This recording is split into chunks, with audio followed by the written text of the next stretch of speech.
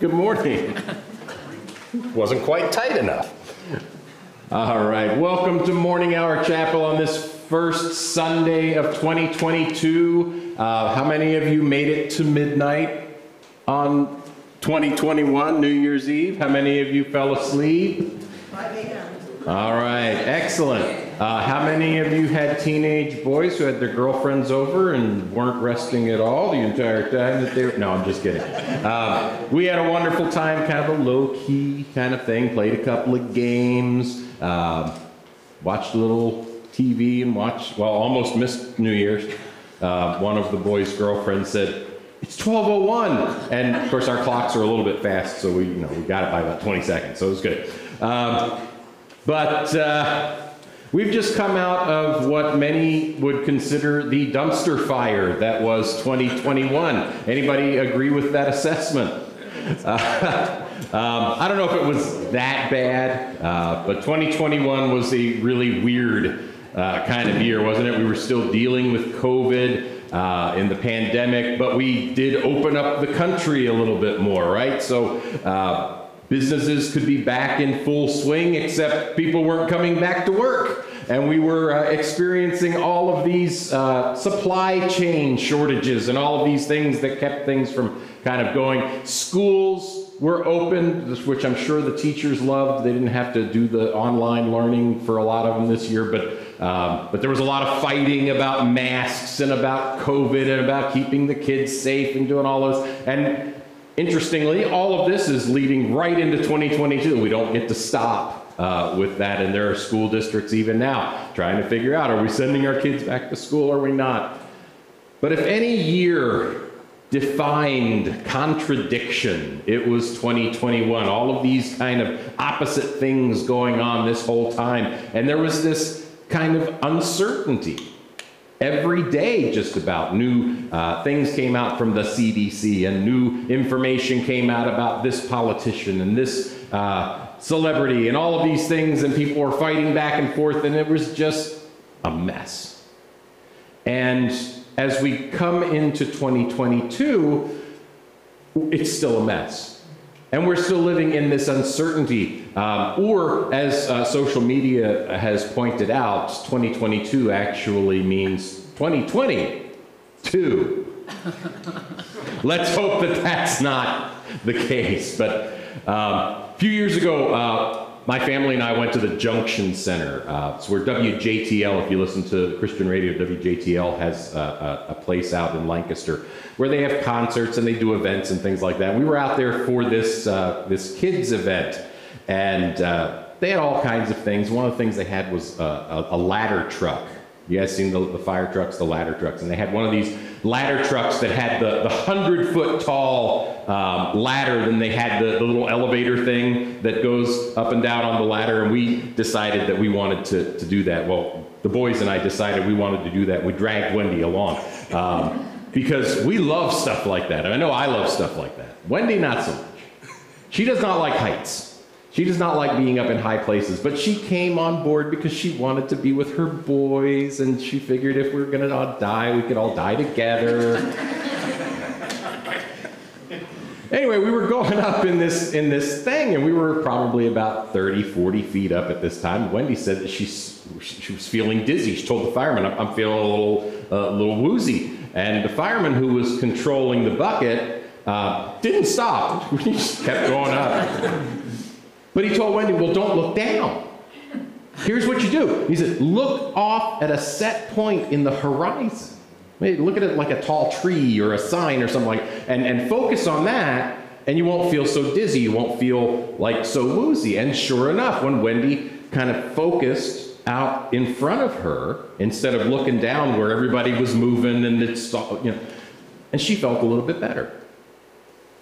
See, when she was looking down, everything was kind of uncertain.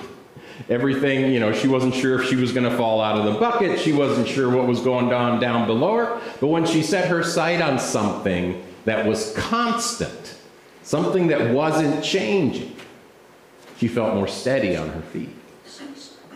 And we have no idea what 2022 is going to bring, even though everybody's making predictions about it. right? I saw this article just this morning. 20 people who think they know what's going to happen in 2022. But we don't know what's going to happen. But as the world around us seems to be like we're standing in that fire bucket and looking down, and everything's just shifting and changing and making us a little bit dizzy and a little bit nauseous, what we can do is we can look up and look at the constancy of God, and we can feel better, knowing that God truly is in control of all things. We know that we stand on the rock of God's steadfast love and comfort and protection. And as we look forward to 2022 and whatever it brings us, I want us as a church to be looking to God, asking God, what does He want for us next? What is next for us? And He's going to lead us. And you remember last week I told you sometimes God leads us like a mile at a time. And sometimes He leads us a step at a time. And we need to be ready. We need to just keep our eyes on Him, and He will take us where He wants us to go. As we look forward to 2022, one of the things we're going to be doing is we're going to be looking back on 2021, things that have happened specifically in the church as we start preparing for this new year. And on January 30th, 2022, right after worship service, we're going to be holding our annual council meeting. That's where we share the things that happened the previous year. We make some decisions about the year that's coming up. Those decisions include the possibility of affirming new board members or deacons, ministry leaders, passing the budget for 2022. We're going to be doing those things as well. And if you are a member of Morning Hour Chapel, as of December 31st, 2021, you will have the opportunity to vote on those things. And so we really would like for you to be here. But even if you're not a member, it would be really good for you to be here to see what it is that we've got planned, see the things that are going to be happening in 2022, and maybe even make your own decision to become a member of Morning Hour Chapel. And we're going to have a membership class February 27th and March 6th, directly after service. If you have been on the fence about membership for a while, or you just haven't gotten around to it, let me know that you're interested in becoming a member, and we will get you started. I've got some stuff to send out to you that you can read, and some things that you are going to fill out. But let me know if you are interested so that I can get those materials out to you. So this morning we're starting a new sermon series. This sermon series is actually going to take us all the way up through Easter. And the series is titled Journey with Jesus. And we're going to be taking a look at Jesus' ministry as we see it in the Gospels, Matthew, Mark, Luke, and John. And we're going to kind of go along almost chronologically with the things that Jesus was doing leading up to his death and his resurrection. Now, obviously, we're not going to cover every verse of Matthew, Mark, Luke, and John in that short a period of time, but we're going to take little steps along our journey. And our first destination this morning is actually going to take us back to the Old Testament. We want to learn what the Jews were expecting when Jesus came. Who was this Messiah going to be? Where was he going to be born? What would his life look like? What would he do? And most importantly, we're going to look at, does Jesus meet those criteria, those things that Jews for about 1,500 years were saying, this is what's going to happen when Messiah comes. And the 39 books of the Old Testament were written during a span of about 1,000 or so years by 35 different people. And this is kind of important because a lot of us think of the Bible as a book, right? So if we have a Bible, you have your Bibles here. Well, there's no Bibles here in this pew, so if you sit up here, you don't get to read the Bible. But over here, we do have a Bible, right? And we think, I mean, it's about book size, right? But the thing is that the Bible actually is not a book. The Bible is a library of books, 66 of them to be exact. And each one was inspired by God and written by different people. So the Old Testament was the Bible of the Jews before Jesus came. And it made a lot of predictions, right? We talked about predictions for 2022. Well, over 1,000 years or so, the Jews made a lot of predictions about Messiah. And some scholars calculate that there are some 450 or more passages in the Old Testament that specifically refer to Messiah, and the rabbis kind of interpret these things as Messiah. And that's a lot of passages, 450 different passages. It's a lot of criteria for one person to fulfill. So difficult was it that back in the late 1950s, a mathematician named Peter Stoner, I don't think any relation to our stoners here, but Peter Stoner calculated that the probability of one person fulfilling just 10% of the prophecies, like 45, 50 prophecies, was 1 in 10 to the 157th power. Any math people in here? Anybody know what that means? That's 1 followed by 157 zeros.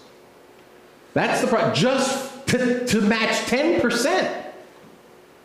1 followed by 157 zeros. By comparison, how many of you have ever played the lottery before? Of course not, because we're good brethren in Christ people and we've never played the lottery in our lives.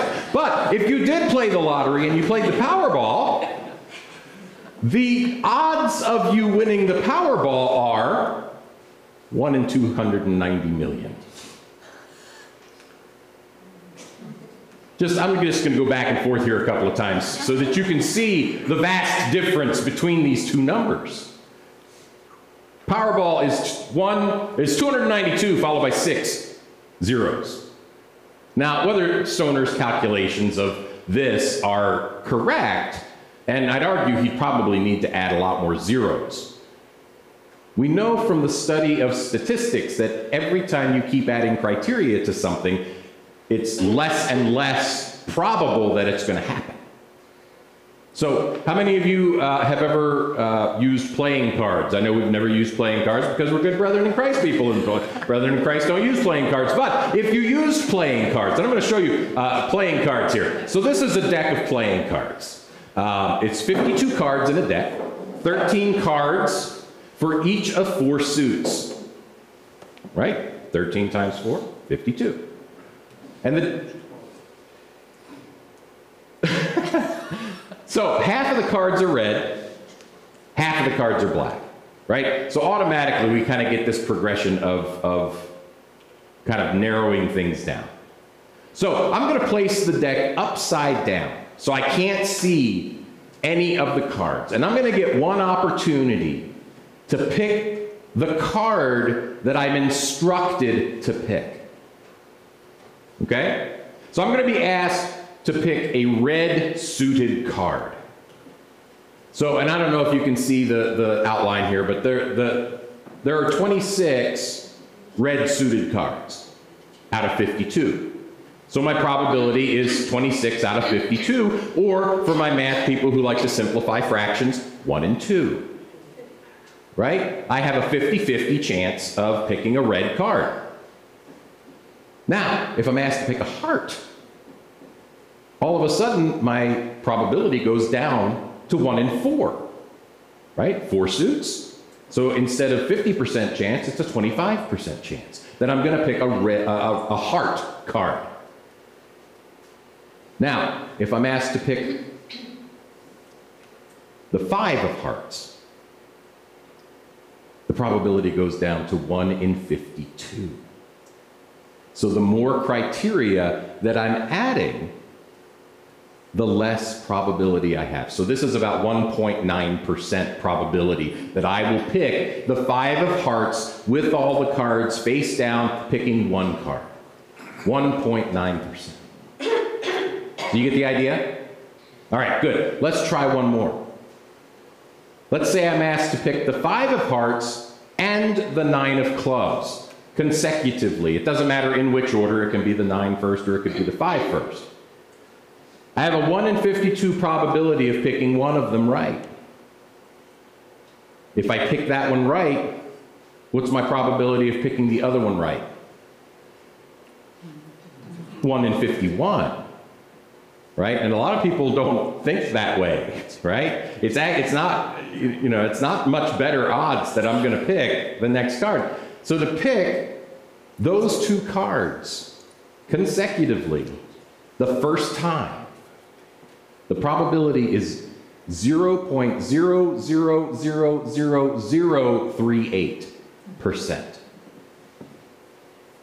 That's tiny.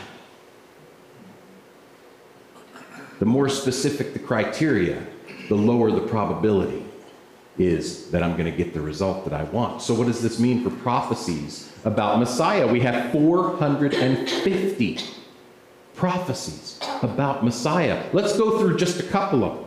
Let's start with the very first passage that rabbis believe to be a messianic prophecy, a prophecy about Messiah, and it is Genesis chapter 3, verse 15.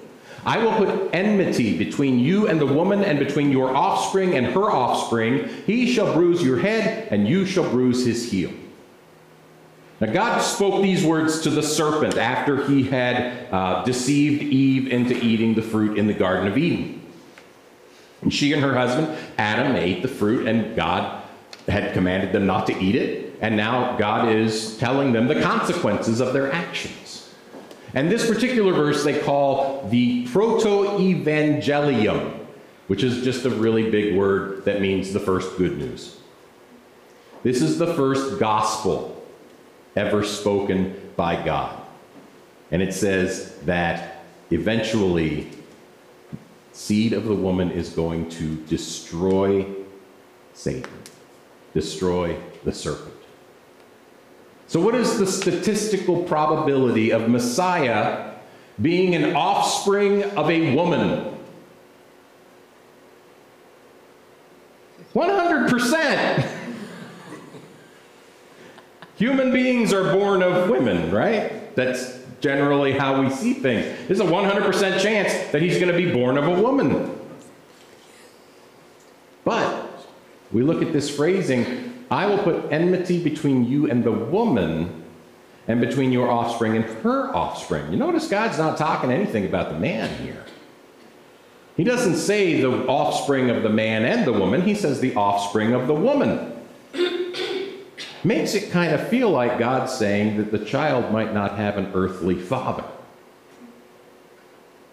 I know that's stretching it a bit, right? Just looking at this verse. I mean, how do you know that passage means that? Well, I don't know that that passage means that. But if I put that passage together with another messianic prophecy, then I can kind of see and make an educated guess that this passage means born of a woman, not of a man. In Isaiah chapter 7, verse 14, we read, therefore the Lord himself will give you a sign. Behold, the virgin shall conceive and bear a son, and shall call his name Emmanuel, which means God with us. So now what is the probability of that a woman might conceive a child without a man? Anybody know the probability of that?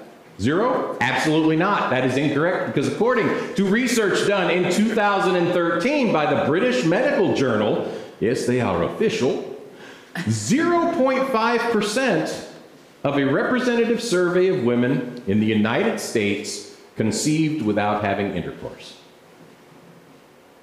0.5% say that they got pregnant without having sex. Now, according to the researchers, that number is probably off, because this was a self-survey and people were answering the questions, and depending on who you're asking, they might not know the definition of what is sex. I don't, So, but let's, for the sake of argument, let's cut it in half. Let's say 0.25% of pregnancies happen to virgins. The probability of a virgin birth with those numbers is 1 in 39,000. That's pretty good. You're more likely to get pregnant as a virgin than you are to win the Powerball. Remember? 1 in 292 million for the Powerball. It's only 1 in 39,000 for women in the United States to conceived without having sex.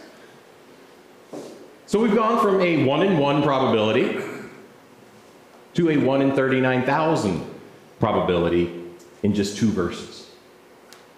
So let's look at the next one. The Bible says that Messiah would be born in Bethlehem, a specific place in Micah chapter 5, verse 2. But you, Bethlehem Ephrathah, though you are small among the clans of Judah, out of you will come for me one who will be ruler over Israel, whose origins are from old, from ancient times.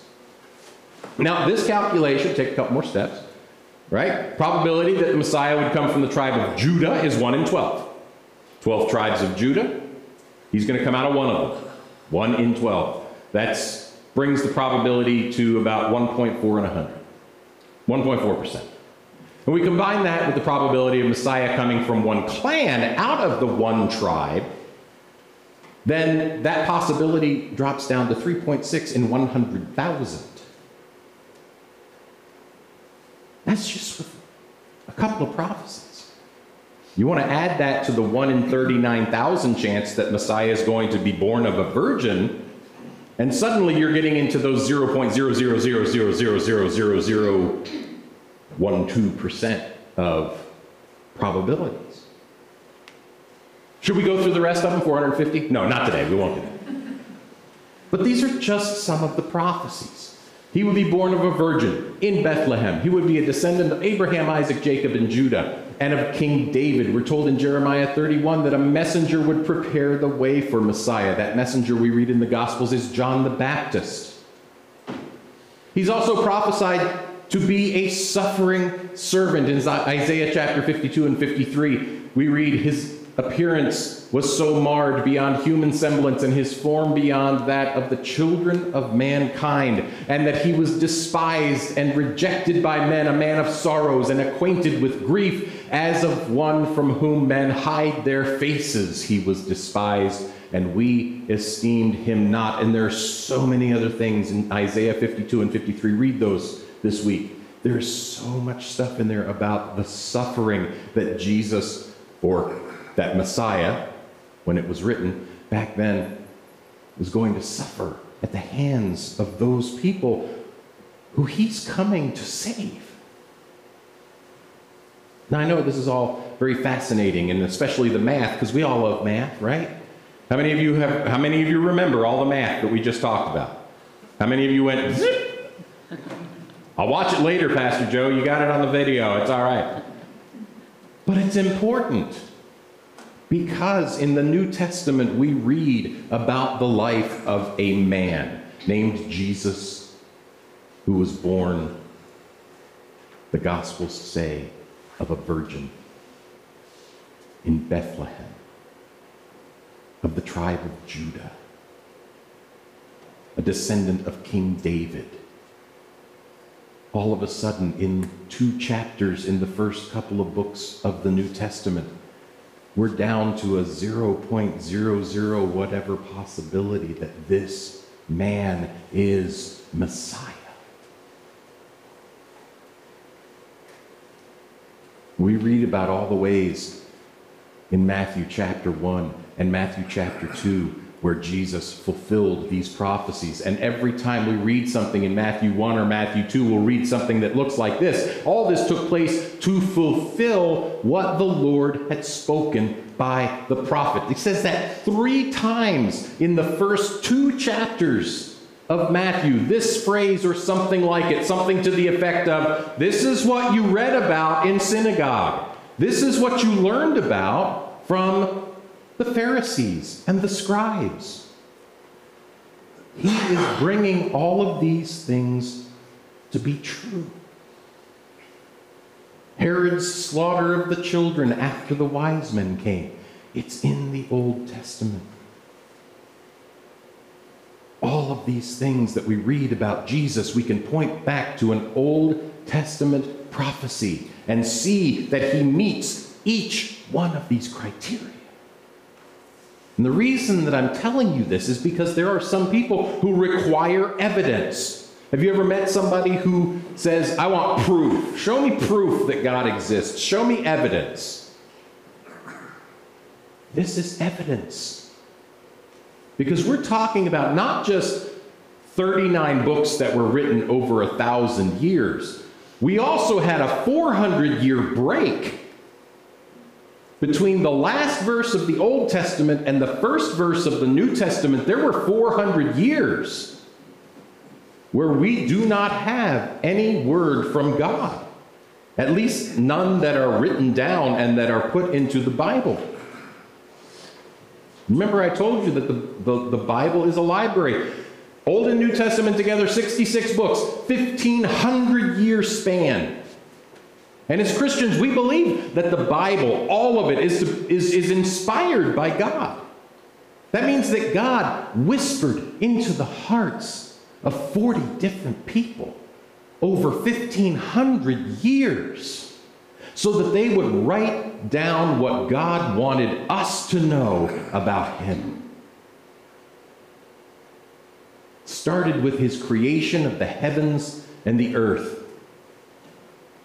His creation of humanity, His creation of His people. And it went on with His creation turning His back on Him, of leaving God and turning towards Satan, turning towards evil. The rest of the Old Testament was inspired by God after that first 3 chapters of Genesis. The whole rest of the Old Testament was written so that God could tell us how He was going to rescue us from the hands of Satan. How He was going to bring resurrection to our dead souls. The whole rest of the Old Testament. That plan that God had these 35 people write about was called Messiah. Messiah literally means anointed one. Is the one chosen by God to lead humanity out of war with God and into peace with God. To lead them out of death of the soul into life everlasting. And because God needed to be very specific as to who that person would be so that there would be no question when He arrived, God had 35 people write clues as to the Messiah's identity. Messiah would need to meet all of these criteria. 450 passages. That's how you know who Messiah will be when He gets here. As we journey with Jesus over the coming months, we're going to see the fulfillment of Old Testament prophecy over and over again. All of these things that point to Jesus being the chosen one of God. We'll also discover a lot of ideas and teachings that were new to the Jews of His time. We read the Bible and we say, well, yeah, that makes sense. We read the Sermon on the Mount. It's like, yeah, it's hard, but yeah, that's what Jesus would say. I want us to put ourselves into the place of first century Jews who had never heard of Jesus, but who had heard of Messiah. And let's take a look and let's see if this Messiah, this Jesus, is who He says He is. From the time that He started His ministry to the time that He suffered as His friends abandoned Him, as one of His friends betrayed Him. Let's see if He is who He says He is. Jesus lived the words of Isaiah chapter 43, verse 19. Behold, I am doing a new thing. Now it springs forth. Do you not perceive it? Let's spend this time leading up to Easter perceiving it. Let's look at this new thing that Jesus did. Let's look at this new thing that Jesus does every day in the hearts and souls of people. who finally turned to him. Would you pray with me? Heavenly Father, we thank you for today. We thank you for the new year. And Father, we thank you for your steadfastness, your constancy. We thank you that you are the rock upon whom we stand. And that no matter what is happening around us, you envelop us with your peace and your comfort and your love and your forgiveness. Father, as we enter into this new year as a congregation, we ask that you would show us your path for us. Where do you want us to go? What do you want us to do? Father, we ask that you would open our hearts and our minds to be obedient to your leading, whether you're leading us a step at a time or whether you're leading us a year at a time. We thank you, Father, for this church. We thank you for the people. Father, you see the needs of the people in this church, the people in this community. You see the things that are happening with COVID-19. People who are scared. People who are feeling symptoms of something and they just don't know what it is. Cover them with your constancy of peace and comfort. And bring them healing. We pray these things in the name of Jesus Christ, our Lord, our Savior, and the Messiah. Amen. This morning we are going to be celebrating our first communion of 2022. And I can't think of a better way to start our year than to celebrate at the communion table, to remember the things that Jesus Christ has done, the things he did during his life and the things that he does in us every single day.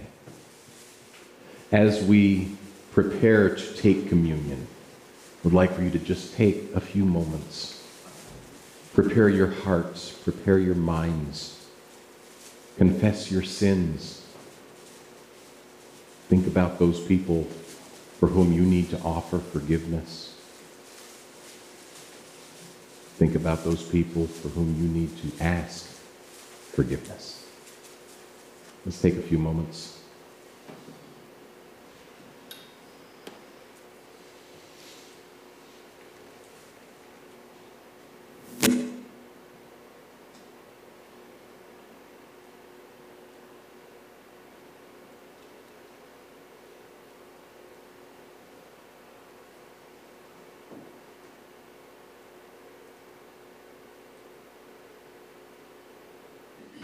On the evening that he was betrayed, Jesus took bread, and after he blessed it, he broke it and passed it to his disciples and said, "Take, eat. This is my body, which is broken for you. Do this in remembrance of me." The body of Christ.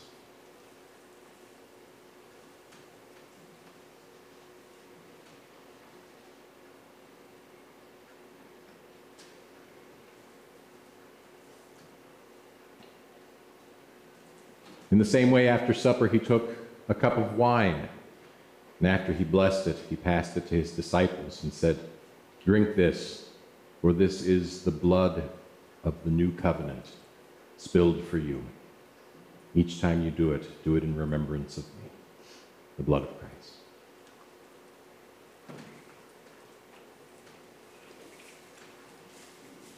As we take this journey with Jesus, as we start this new year, we pray that we open our hearts and our minds to perceive this new thing that he is doing, this new thing that gives us life and hope, peace and freedom. God bless you this week.